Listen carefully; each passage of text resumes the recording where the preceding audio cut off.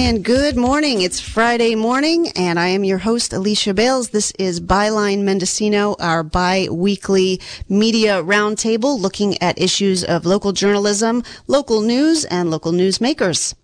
Today on Byline Mendocino, we have the return of the local media roundtable with our two local reporter guests, Colin Adagi of the Santa Rosa Press-Democrat and Kate Fishman of Mendocino Voice. That's going to be in the first half of the show. We'll talk with them about what they're covering, the local stories that they're covering right now, and give you a heads up of what you can pay attention to locally and how you can find out more and follow their stories. In the second half of the show, we'll talk with David Loy, who is the legal director for the First Amendment Coalition, and Kate Maxwell, who's the publisher of the Mendo Voice. We're going to talk about a local ordinance passed by the Board of Supervisors that does raise fees for Public Records Act requests, the way that we get access to public records in our government, and what it means for transparency and government accountability, how David and Kate are working to oppose it. So that's going to be starting at 9:30. But first, let's bring up our local media roundtable. Good morning, Colin and Kate. Thanks for joining me. Good morning. Hi, good morning. And Kate, it is your premiere here on KZYX, so welcome. Thank you. Glad to be here. Kate is she covers the environment and natural resources for the Mendocino Voice, and she is a Report for America fellow. So you've been working locally for how long now at the Mendo Voice?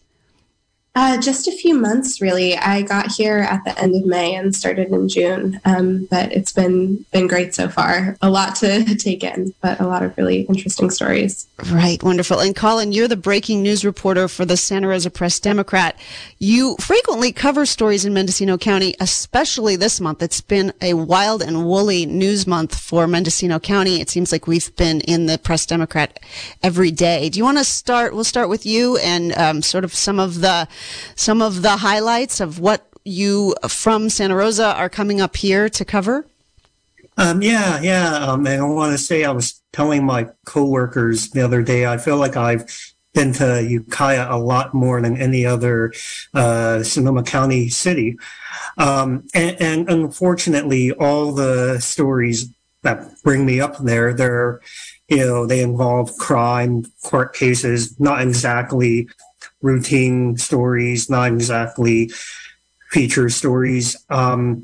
So the big ones I've been covering are the story of former Ukiah Police Sergeant Kevin Murray, the trial of Devin Johnson, who's accused of starting last year's Hopkins fire, which happened almost exactly 1 year ago. And earlier last month, the murder of a toddler found along Brush Street in Ukiah. So, unfortunately, all crime or court stories. Right, and one of those stories in particular is a government accountability and police accountability story, the story of Kevin Murray. Do you want to just talk about the latest news in that case? So that story, predates my time in the North Bay. It goes back from what I've come across to 2014 at least. But he was a sergeant, and he was charged in a rape and assault case involving two women. And he was set to go to trial in July. We're in September now. And he entered a plea deal for two lesser charges. And so he was convicted, and this week he was sentenced. He got 2 years of probation. Although the judge said if he has any violation, he could be sent to prison for 2 years. So I'm curious, there's been a lot of outcry locally about this case, the severity of the charges, the horrific nature of the abuses that were reported about Sergeant Murray, and what seems to be extremely lenient outcome of his penalty, 2 years of probation. What, as you're observing this case, do you have you want to weigh in on this at all? What are your thoughts covering this case?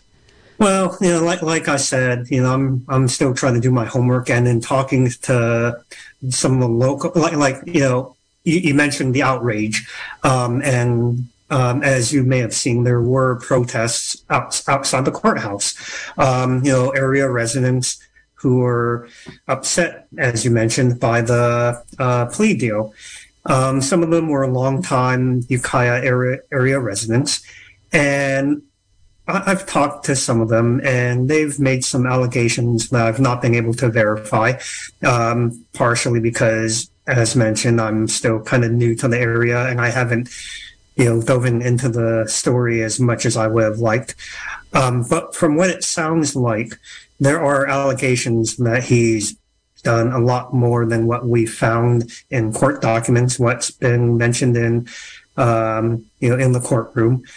Again, because I can't substantiate any of that, I'm not necessarily going to, go into specifics, but I'm just finding that there's more to be discussed than what's been talked about in court.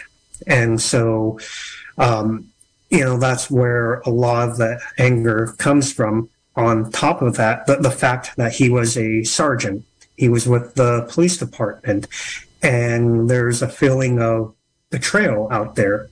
And so that's another area where people are angry. Even during sentencing, the prosecution, they said the fact this involved a member of law enforcement makes it more egregious than it would be for anyone else. Right. Okay. And the other story that you are covering is the story of, one of the other stories is about the arson defendant in the Hopkins fire. As you said, it was almost exactly a year ago, September 12th, 2021. The Hopkins fire exploded in Calpella. It raced up the hill, burning about 30 homes, and then went down almost to the lake itself, almost to the water line at the lake, at Lake Mendocino. Devastating event. And it turns out that there is a defendant who's being charged for arson in that case, who's now getting ready to go to trial after this will be his second appearance. The first time he was found not mentally competent to stand trial. Is that right? Right. So back in November, he had a preliminary hearing where he was ordered to stand trial. Earlier that day, there were questions about his mental competency, and after he was ordered to stand trial, he was ruled mentally incompetent. And over a matter of months, he received treatment, and he eventually was deemed competent. And so the court ruled that it was only appropriate for him to have another preliminary hearing, now that he would be in of a better mindset to assist in his defense. And I attended both preliminary hearings, and they were pretty routine, pretty brief. The second one revisited some of the same evidence as the previous hearing. They looked at surveillance footage of the defendant allegedly, entering and running from the area where the fire started. There was testimony from a Mendocino County Sheriff's detective who interviewed him after he was arrested. So that was a very brief hearing earlier this week, and he is now set to be rearraigned. But there's also a motion for a change in venue. The defense is arguing that he cannot get a fair trial in Mendocino County, given the severity and the coverage of the fire. So that might be the next topic to be discussed, where the trial can take place.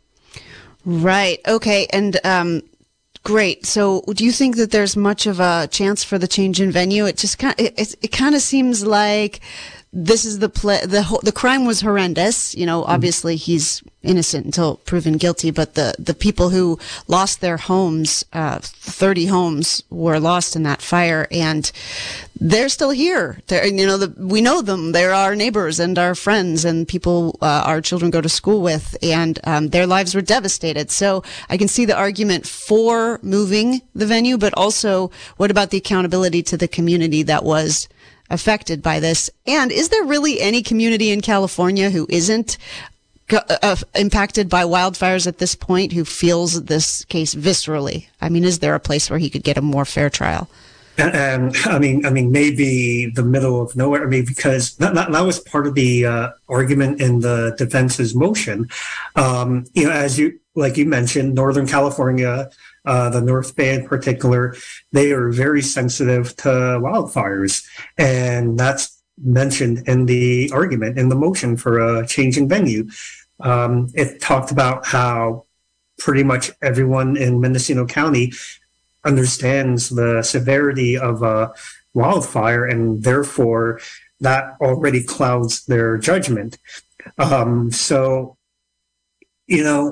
maybe, I mean, this is just me, speaking on a whim. I don't know, maybe Southern California. I mean, they've got wildfires there. Yeah, they've got wildfires too. And I've covered several, but for the ones I've covered back when I lived in Southern California, acreage wise, we had a few big ones, but it's the wooded area. The wooded area is here. The developed area is here. Mm-hmm. Whereas I feel like up here in Northern California, they're kind of mixed, and that makes things kind of worse. They call that the WUI. The Wildland Urban Interface Zone. Yeah, the Wildland Interface, yes. The WUI. There's so many acronyms. There's just so many. All right, well, this is Byline Mendocino. I'm Alicia Bales. This is our local media roundtable for this Friday, September 2nd, and my guests are Colin Adagi of the Santa Rosa Press-Democrat and Kate Fishman of the Mendocino Voice. So Kate, let's turn to you. Thanks for joining us. What are the stories on the top of your docket this week? Yeah, so it's been a very kind of varied week in terms of the different environment and climate stories here. One of the biggest, and one that has been a huge story in this area for a while, and I think will continue to be, was the resuming work on timber harvest plans in Jackson Forest. So CAL FIRE announced shortly after announcing a tribal co-management vision for the forest, which would be a really big change from previous forest management. They announced that they're also planning to resume work on timber harvest plans logging in the forest, which had previously been halted for about 8 months, I believe. And understandably, activists have been responding to that. There's been a lot of activism in the community around this issue for a long time. So POMA Land Back and the Coalition to Save Jackson Demonstration Forest have been holding rallies throughout the week, Sunday, Monday, and Tuesday, including in Sacramento. And so I've done a few stories on that, and I'm sure there will be lots more, but that's been a big one these past couple weeks. Right, and I think I got an email last night announcing a rally today in that. Oh, wow. Let me see if I can find it. I will see if I can find it. But yes, here it is. So there is a rally today, Friday the 2nd at 1:00 at Camp 1 in Fort Bragg, which is 5.84 miles east from Fort Bragg on Highway 20. So yeah, and then they said there's another rally on Monday, the 5th at 4 p.m. in Willits at Babcock Park. So yeah, they have really been responding loudly and very actively to the resumption of logging in Jackson Demonstration State Forest. Do you go to those protests? Yeah, I went to all but the one in Sacramento this week. So on Sunday, there was one in Casper that was also a quilt raffle, and honestly, a very beautiful day with lots of music and lots of people sharing their attachment to the forest. And it was a lovely afternoon. And then on Monday in Fort Bragg, people marched from City Hall to the CAL FIRE office there. And I was able to be there and take some photos and hear people's speeches. And yeah, it's been a lot to cover, and that's good to know about Camp One today. Maybe I'll have to get over there. Right, head on over to Camp One and cover that one. So, and then what other stories are you looking at for the environment and climate in Mendocino County? I mean, there's one big one which we're all going to experience together this weekend. Yeah, so of course, this upcoming Labor Day weekend, the governor has now proclaimed a state of emergency statewide in California for a pretty big heat wave that is set to hit. Sacramento, it seems, will bear the brunt of that in our region, but Ukiah and Redwood Valley and general inland areas in Mendocino County, it seems, could be hit pretty hard, including a possible record-setting heat in some areas of Ukiah. We'll have to see. The National Weather Service in Eureka has been kind of weighing the different possibilities in terms of whether it could be the low end or the high end of the heat wave. But one thing that really struck me from Newsom's proclamation was his emphasis on the need to end our dependence on fossil fuels toward energy, as these are destroying our climate and making these heat waves hotter, more common, and then leading to power outages and things that, direct energy impacts. And so the two are really correlated in this kind of horrific loop that we're experiencing throughout the summer, really, and seem likely to experience this weekend. I thought it was interesting in your reporting talking about the different sort of mitigations, the different ways they're going to try to lower the impact on the energy that people are using and the electricity use, like unplugging boats in harbors from, I was thinking, how much energy do they use when they're plugged in at harbors? It must be a lot if that's one way that they can reduce the overall electrical footprint. I know. Yeah, that was also a first for me hearing about that particular response. Something I also have found interesting and wanted to look in more is that I believe, and this could have changed in the past 24 hours, but that the county isn't planning to open any cooling stations at this point. So places where people can go and be in the air conditioning during the hottest hours of the day, particularly for houseless people. Of course, that's a great resource for people who just might not have AC. And given the heights these temperatures could get to, it's surprising to me that it doesn't qualify for cooling stations to be open. And so something I at least want to look to in the future is figuring out in our county and then in California generally what the protocol is for that, how much that's dependent on things like staffing. I don't know. This is speculation, but I'm curious to see what factors lead to the decision to open cooling stations or not, because it does seem like a really vital thing in heat waves like this. Yeah, right. When you have access to air conditioning and, a refrigerator that makes ice, you can get through these things with your sanity somewhat intact. But if you don't have access to cool space or cold water, that changes the picture completely for people, whether or not you unplug the boats from the power sources and the power stays on if you can't get inside. That's a good point.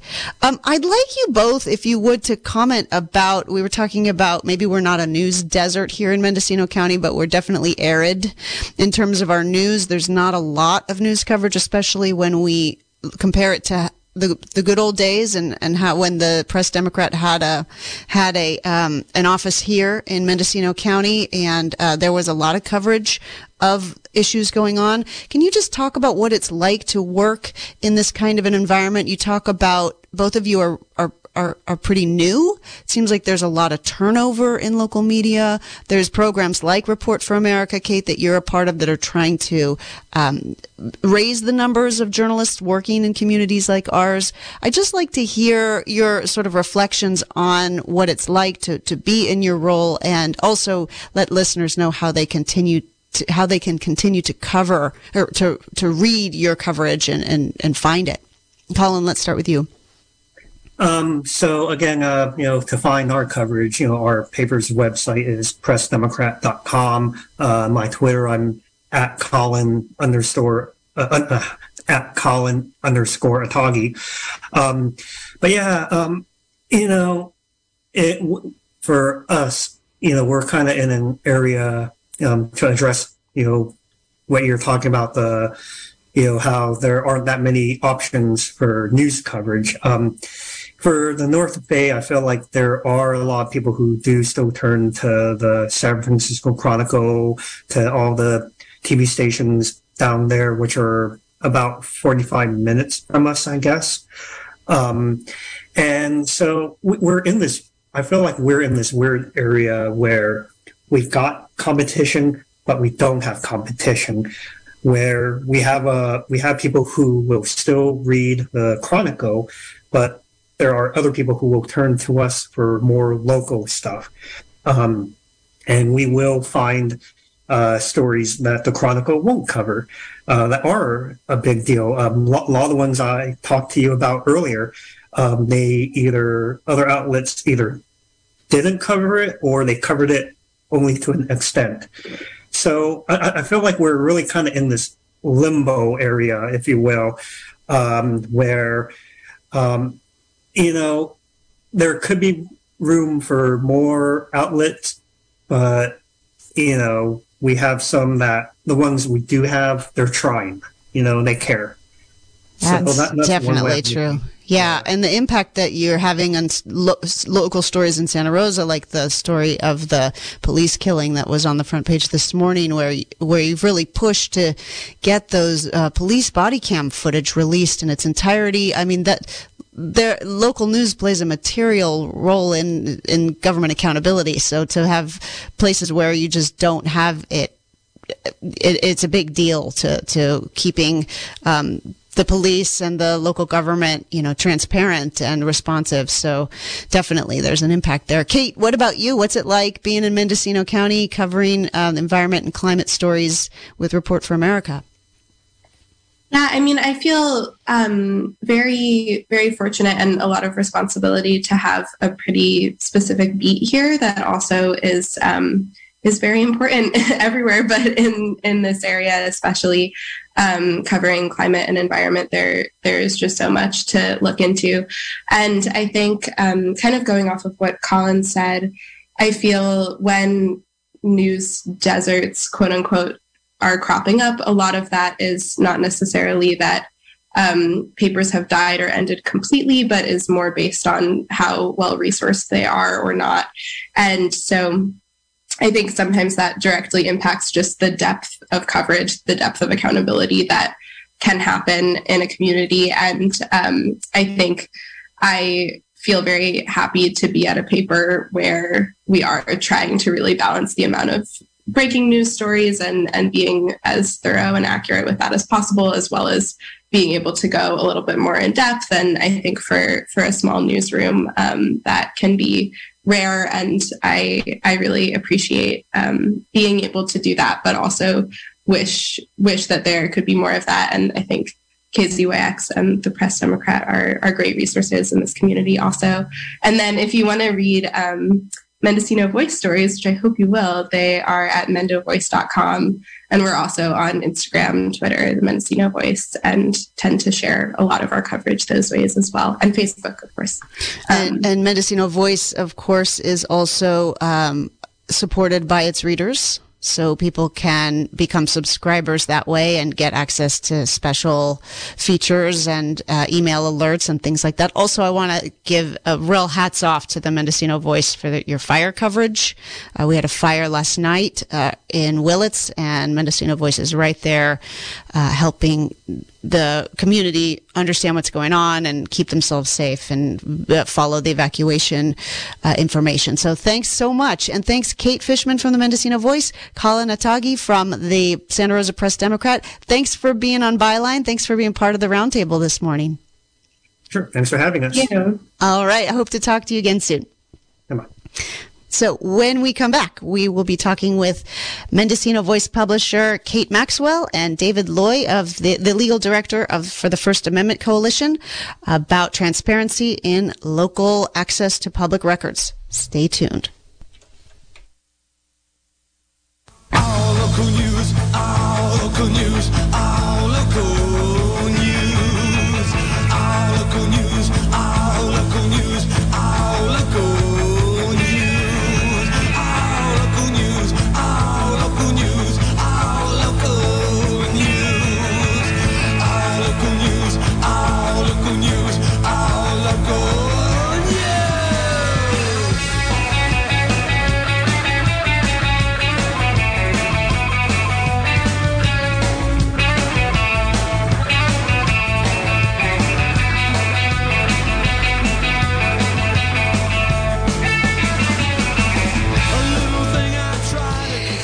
Hello, I am Alicia Bales. You are tuned to Byline Mendocino here on KZYX. Byline Mendocino is a bi-weekly look at the local news and local news makers. And we are going to be focusing in this second half of the hour on a local ordinance passed by the Mendocino County Board of Supervisors, ostensibly to cover the rising costs of labor to address Public Records Act requests, but seems to be have raised a lot of ire in the community in terms of charging too much for Public Records Act from people requesting documents from the local government.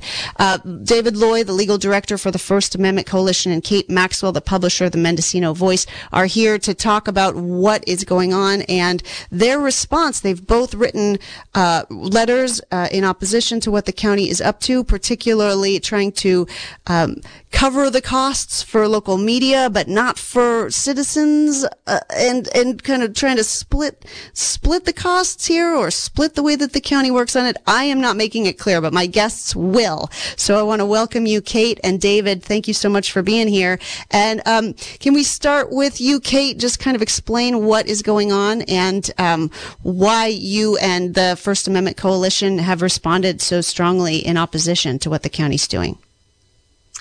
Sure. I'll try and give sort of the summary of what's been going on. And thanks so much for having us here, Alicia, to talk more about this issue. This all started in June of this year, and when the county council proposed a new ordinance that would, very significantly raise the fees of public records requests here in Mendocino County. And they created a fee structure which is supposed to be by the hour, and that can go up to $150 an hour, depending on how much time an individual person has already used up of county staff. So part of what is confusing about this new fee structure is it's not exactly clear how it's supposed to be implemented. It just went into effect mid-August. And so it was unanimously approved by the supervisors to charge these new fees. And that means that if someone is filing a number of requests, they are only going to be allocated up to a certain amount of staff time each month. And then they might get charged these fees, at which point they would be asked to come in and put down a deposit of what could be $150 an hour. How it's actually supposed to go down is still kind of unclear. But, as a local news organization that files a lot of public records requests, both for our staff reporters and with freelancers, and often is shared material that comes from these requests or told to file these requests by county staff when we ask questions, it kind of took us by surprise. And we're really concerned, not just about what this means for how we report and do our jobs, but what it means for all the people in Mendocino County that, rely on this mechanism as the way that they get information about what their local government is doing. And now we're going to have to navigate this very confusing and unclear and very expensive new fee structure that, from what we can tell based on talking to the FAC, who's been really helpful through this process and just letting us figure out what the options are, this is not something that, from our understanding, complies with the California Public Records Request. And that is sort of the statewide law that ensures this right for all people to be able to make these requests and just get basic information about public records and what their local government is doing. All right. So you mentioned the FAC. That's the First Amendment Coalition. We have their legal director on the line, David Loy.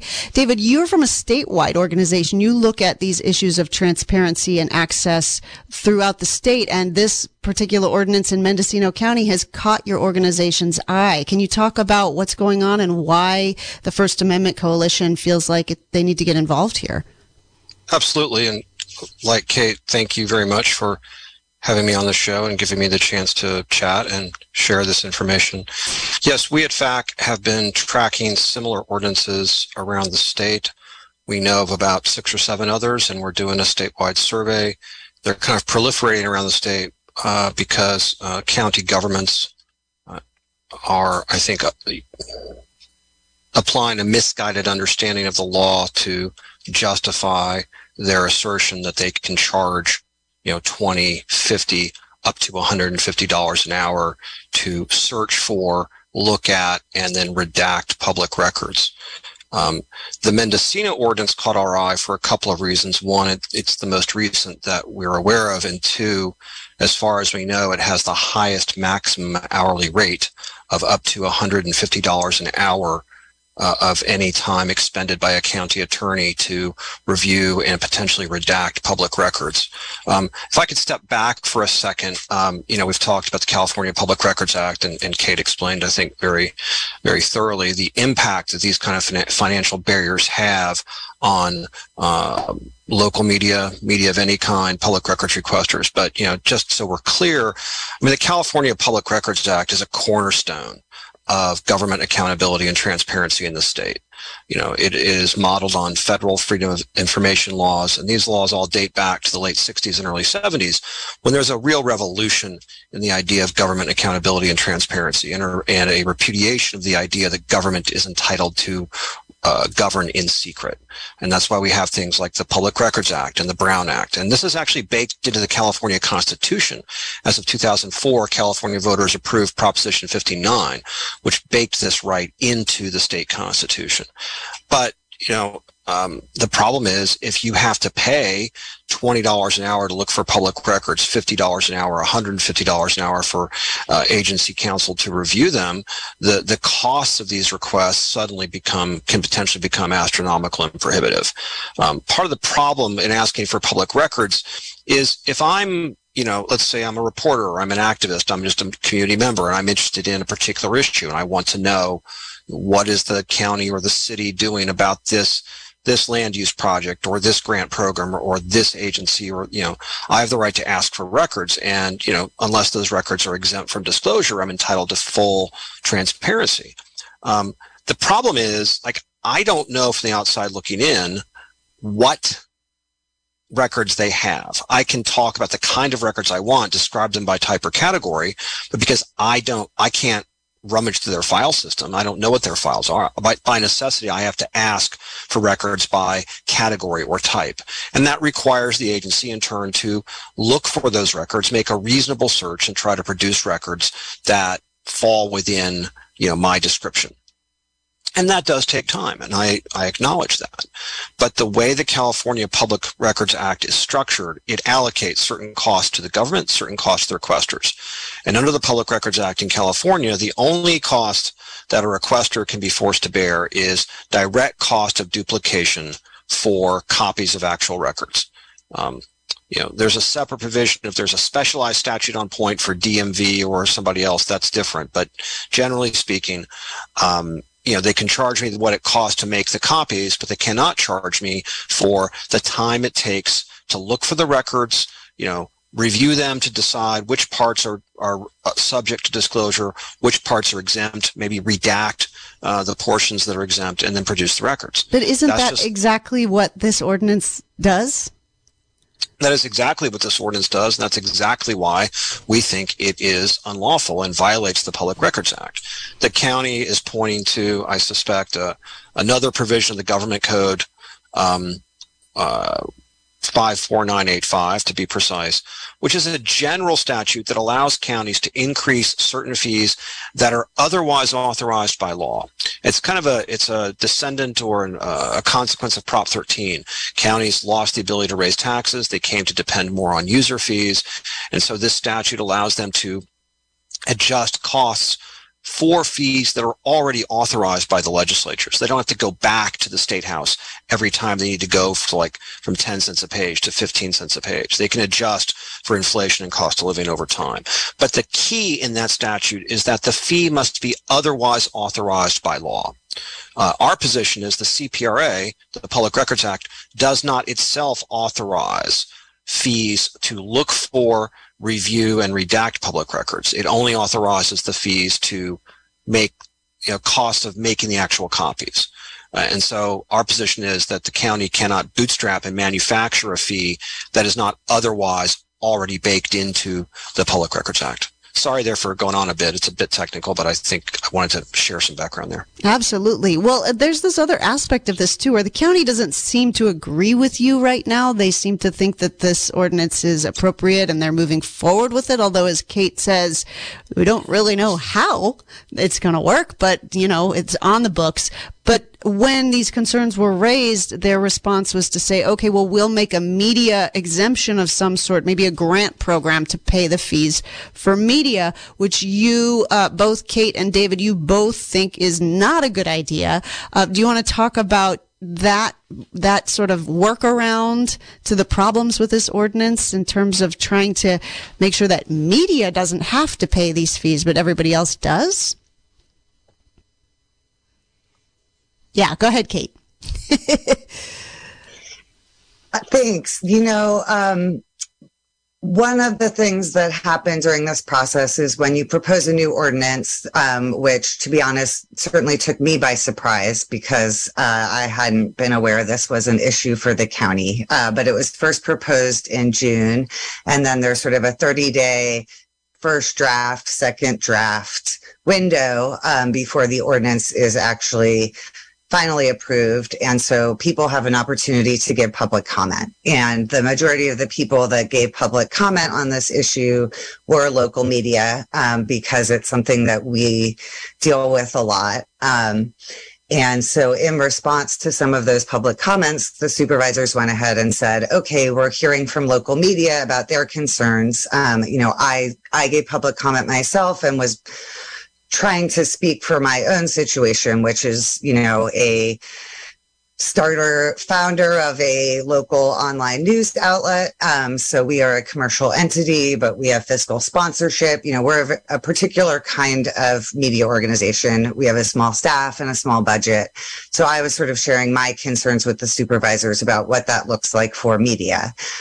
In response to comments from also Sarah Reith at KZYX, and other local media reporters, the supervisor said, as a gesture towards preserving government transparency, we'll go ahead and create some kind of media fund. I think the concern that I have, first of all, is that the real heart of this issue is about public access to government records. And so, whether or not I could get some kind of grant funding to cover the activity of my staff, that's not really the foundation of the public access and what's important about these transparency regulations. From my perspective, it's not enough to have the existing local media, whoever gets to qualify for that, be able to have their funds covered. What's really important to ensure public access is making sure that anyone in the public can have this same right. But what's also confusing is, the express goal of this ordinance originally was to reduce the amount of staff time spent on public records, or to be able to recoup some costs around that. That's, at least from my understanding, what County Council said in meetings and to me directly. And creating this media fund, when we don't even know quite how the ordinance is going to get implemented, we now have this mysterious media fund that still needs to be discussed, and that's coming up in mid-September. And that would need to define who gets to be media, what kind of forms they need to fill out, when we get the reimbursement, how does that happen? When do the forms get reconciled at the end of the year? How do you do your deposits? What about freelancers? A million more questions that's only going to take more time and money for all of us. And so, we had been talking to the First Amendment Coalition, just looking at the legal standpoint to begin with. But over the last several weeks, we started reaching out to, other local media in the area. that would potentially be eligible for this grant fund, but also other local press advocates. And, it's not just Mendocino County media, it's outlets like the Press Democrat, it's the Columbia Journalism School and the Center for Public Integrity, who are based in DC, that file records requests here in Mendocino County. We have independent journalists. We have residents who just really care about particular issues and advocacy groups. So the media fund, while I think was a nice gesture, really seems to elide the real point that we are concerned about here. And that's why we decided to write a letter along with FAC, and sort of that letter includes signatures from different media outlets, both across the region and sort of bigger groups like the EFF or the Pacific Guild Media Fund, that sort of represent broader concerns about public access and transparency. I think what's so interesting is that, yes, here we have, a small county with a small local government, and yet far and wide people are noticing what is happening here with this ordinance and the effect on transparency. And so you have, with leadership from the Mendocino Voice, KZYX, and other local journalists, you have larger statewide groups coming in here to take a stand against this ordinance. It's very, very interesting. David, I think one of the questions raised by what Kate just talked about was like, what is media and who defines that? In your letter to the Board of Supervisors, you made a pretty clear argument about what is media. Do you want to talk about that and the sort of the knot that needs to be untied, or the challenges in defining in a society like the United States, where we have enshrined First Amendment freedoms in our Constitution? Who gets to decide who is media? Absolutely. Let me back up for a second and just echo what Kate said as a prelude, which is, no one's a bigger cheerleader for media, and especially local media, especially in news deserts, than I am, and First Amendment Coalition generally. And so, none of this is to say that media shouldn't be supported wherever possible. But as Kate said, the Public Records Act is not the Media Records Act, it's the Public Records Act. And the financial barriers imposed by the ordinance are significant and substantial, and will deter everyone from making record requests, media and otherwise. And to carve out a media waiver or media exemption or media grant fund does not save the ordinance at its threshold, because our position is unlawful as a whole. That being said, we did send a letter to county council explaining, we do think the ordinance is unlawful, but in the interest of harm reduction in the meantime, if you're going to create this kind of media waiver or media grant fund, your definition of media must comply with the First Amendment. And the First Amendment does not allow the government to discriminate between different types of media, between institutional media and freelancers, between traditional brick and mortar and online, between print and online, between print, radio, digital, what have you. The First Amendment requires the broadest possible definition of media and does not allow any form of discrimination between different parts of the media. One of the things that the board's resolution said is they wanted to support local media, and well, that's a nice thought, and certainly local media is wonderful. However, the First Amendment does not allow the government to discriminate between local and non-local media. And I'm not even sure what local means in a digital remote world anymore. But put that to one side, as Kate said, you have out-of-town organizations with very legitimate news gathering enterprises making records requests to Mendocino County or Humboldt County or city and county of San Francisco, right? None of us live in a vacuum. None of us live in an island, and the government is not allowed to give a preference to one segment of media over another, regardless of the criteria, be it circulation, be it locality, be it medium of publication. So that was the focus of our letter, which is to say, if you're going to do this media program, which we think you shouldn't do the ordinance at all, and we'll take that up separately.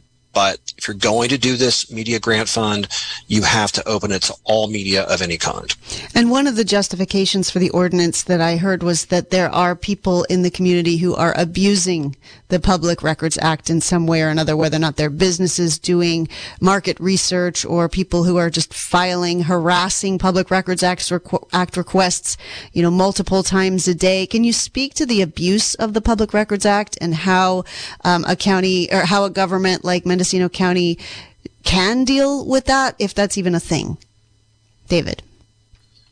Sure. I will take issue with the premise that there's such a thing as abuse of the Public Records Act at the outset, because the PRA, by definition, gives every member of the public the exact same right to access public records. And the Public Records Act itself prohibits the government from discriminating based on the purpose of a request. Every member of the public stands on exactly the same ground and has an equal right to submit a PRA request, regardless of whatever my purpose, be it commercial gain or otherwise. And, the case law is very clear. What's relevant is the public's interest in disclosing public records, not the private purpose of the requester. So whether I'm a reporter or I'm a business or I'm a business, I'm a business owner or I'm a data harvester or a data company, or I'm a developer or I'm a community group opposing a development, that the beauty of the PRA is we all have equal rights and equal access to public records. Now, that being said, there are provisions in the PRA which enable an agency to manage its public records burden.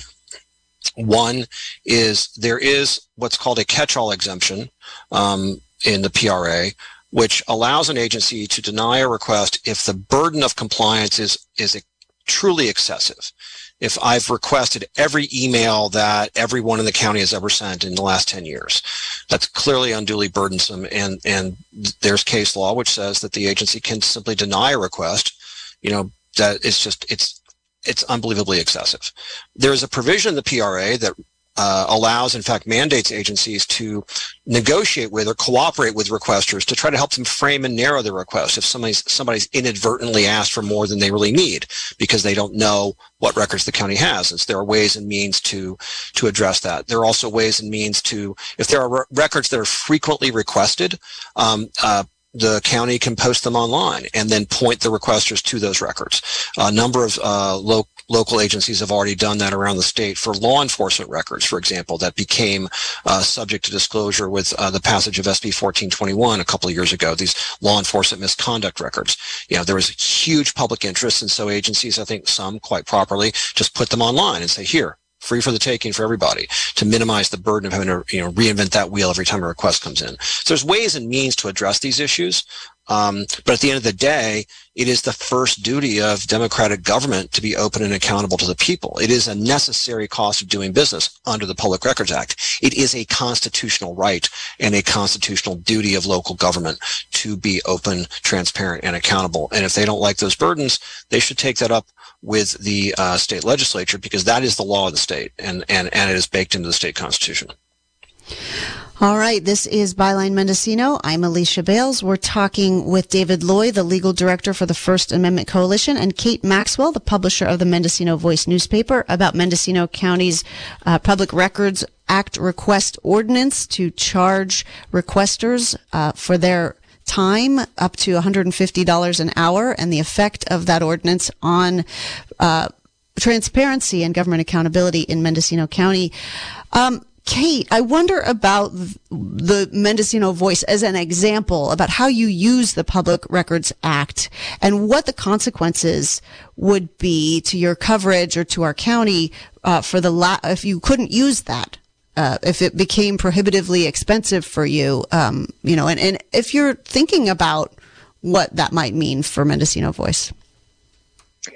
Thanks, Alicia. Yeah, I think we've run into a lot of these different kinds of scenarios that David has described in the past. So we have looked at the public records requests that have been filed, and we have requested other people's requests because they made had an interesting question that could provide context for our ongoing reporting.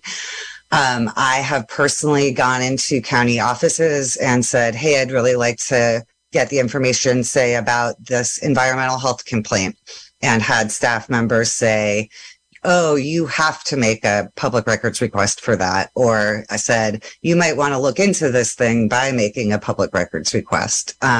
So it's something that, or we've had community members say, I made this public records request and found this, and I really think you guys should be looking into it further. Do you have a specific example of a story where a public records request helped you in the coverage that you were doing locally? Oh, yeah, totally. I think, if anything, it's such a regular part of our reporting that it's actually really hard to quantify. So, we've been doing a lot of coverage, like Colin mentioned, the stories that Colin mentioned around police accountability.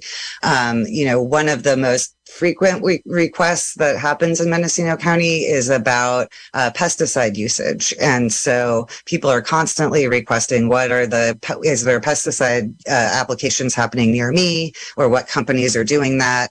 And you can go look at the requests, and, that's something that comes up in Kate's Fishman's reporting. So it really kind of touches on every aspect of local news, more just depending on how much time we have to make those requests and then how much time it gets to have them come back. So I personally made a request in this spring around the outgoing CEO and some of her correspondence, say, with cannabis issues. And so I put in a request about emails for the outgoing CEO with some specific search terms. And I have now been working with County Counsel's office for months, trying to narrow down those searches. They discovered some things about how their email searches work that they were unaware of. So, I still actually haven't gotten those requests back. And in one conversation recently, I asked County Counsel, what would this look like if I had made this request with a new ordinance in place? How would this go down? Would I be putting deposits down? How would I even guess what kind of money I would need to get these email requests back? And he did not, unfortunately, have a good answer for me. So, from a budgeting perspective or a time management perspective, it's pretty impossible to gauge the scope of what this will mean, but it's very worrisome because we are a small outlet with not a lot of resources to spare for this. We believe it's so important that prior to this ordinance, we were sort of developing a training program for local residents and actually talking to FAC. We've been in touch with them about how do we narrow these responses. We regularly reach out to them just in the course of reporting. How do we make this better phrased for county staff so we're not wasting time? But one of the things we had been looking into was training Mendocino County residents about how they can more effectively file these requests, because it is just such an essential part of our work. And essential part of local government accountability. And so now we're sort of looking at, is the best course forward to just come up with a Mendocino County specific public records training program, which is kind of crazy to have to do. But, that might be the most efficient way forward for us as a local news organization, is just to have as many people as possible know how to file these requests, so that if we run out of our budget or staff time under this new ordinance, we might have to turn to other people and say, could you file this request? Because this is actually the way we can work with this new ordinance. Suddenly, we're going to have a lot more local journalism. I mean, a whole lot more local reporters. We figured out how to do it. That would be, great for me. I'm not sure if that's what the supervisors were hoping for in passing this ordinance, but, we're really looking at all possible options and talking to the FAC about, whether or not we have other legal recourse to push back. All right. So, David Loy, I'm going to give you the last word. We've got about 2 minutes left. What comes next? Where are we with this ordinance, and what comes next? Well, we are looking very closely at this ordinance and similar ordinances around the state, because these are systemic and structural barriers. The charging a disproportionate fee or charging an unattainable fee is tantamount to denying access to public records. It's chilling the right of people to seek public records in the first place. And So this is a top priority because it's a statewide problem and it attacks the very foundations of accountability and transparency. So I can't say specifically, what's next tomorrow or the next day, but yes, this is a top priority for us, and we are very concerned about this ordinance and its counterparts around the state. Do you see these kinds of things proliferating around the state? If Mendocino County can, quote unquote, get away with this, would other counties look to this as an example, do you think? It's quite possible, and I know that it does appear, I can't read their minds, but reading between the lines, it does appear that the Mendocino ordinance is in turn modeled on similar ordinances in other counties, and other counties may in turn look to Mendocino and the counterpart ordinances to model their ordinances. As I said, we know of at least half a dozen of these around the state. There may be more. We are currently canvassing to, quantify that. But it is a serious concern because what is unique is that, as far as I know, Mendocino created the highest maximum hourly rate of $150 an hour for attorneys to review and redact records, unless a paralegal can do it, in which case it's $50 an hour, but that's in the discretion of the department head and county counsel. So part of the problem here is it may deter people from making requests in the first place. Once people get the fee estimate and being required to submit an advance deposit, they may abandon their record requests, and at the end of the day, what happens is less transparency, more secrecy, which is bad for democracy. All right. Well, thank you for that. On that note, we are going to end Byline Mendocino this morning, but thank you both, David Loy, the legal director for the First Amendment Coalition, and Kate Maxwell, the publisher of the Mendocino Voice. Thanks so much. And thanks to you for listening this morning. I am Alicia Bales, host of Byline Mendocino and also program director here at KZYX-NZ. I want to thank you very much for tuning in. Have a great weekend, y'all. Stay cool. I just got good news.